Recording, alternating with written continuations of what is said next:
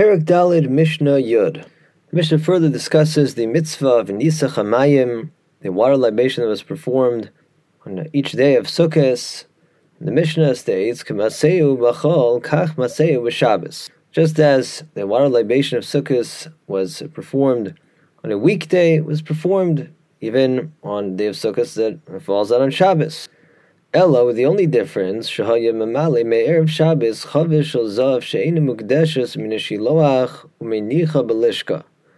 That instead of the usual process, that on the day of the pouring of the Nisach HaMayim, normally they would go with the golden flask and fill that up from the Shiloach spring and bring that to the base of Mikdash. That wasn't an option on the Shabbos of Sukkot due to the prohibition not to carry from one type of domain to another on Shabbos. So instead, they brought the 3 lugan of water from the Shiloach spring to the base of Mikdash in a container that specifically was not consecrated. That, in other words, doesn't have the status of a consecrated service vessel of the base of Mikdash, and they would place that in a chamber and be left there overnight for them to use the following morning, Shabbos morning, for the mitzvah of the Nisach HaMayim that would be performed then.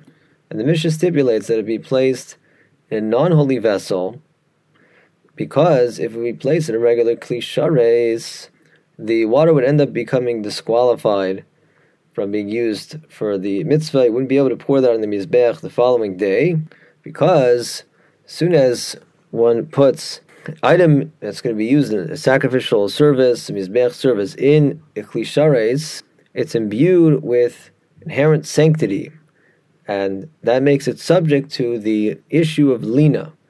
That is, that if something imbued with mizbeach sanctity is left overnight, then it becomes disqualified from the mizbeach. So obviously that would be no good. So to prevent that from occurring, we make sure to avoid sanctifying the waters, so that could be left to overnight in the chamber. And then Shabbos morning, when it's time to do Nisach HaMayim, they would put in a regular kli shares and then pour that on the mizbeach as described in the previous Mishnah. The Mishnah now discusses what happens if either nishpecha or nisgalsa, the water they were going to use for Nisach HaMayim, spilled or was left uncovered, which also makes it disqualified, because if water that's left uncovered for a while, you go away from it, you leave that for a period of time, there's a concern that maybe a snake came and drank from it and left some venom in there. So obviously you wouldn't serve such a beverage to a mortal king, so surely we can't serve that on the mizbeach to the King of Kings, so that's disqualified. So the point is, you can't use this water, and the case is we can't go back to the Shiloach spring to get more water. Maybe it's a case where it's Shabbos.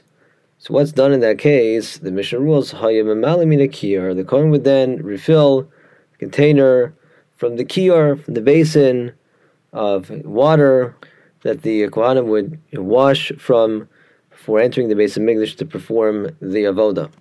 The Mishnah adds, "Shehayayin v'hamayim hamagulin psulim l'gab mizbeach." That, as we said, you can't use this water anymore if it was left uncovered for a while, because such water, whether it's water or wine, is disqualified from and the mizbeach for the reason mentioned above. So we need different water.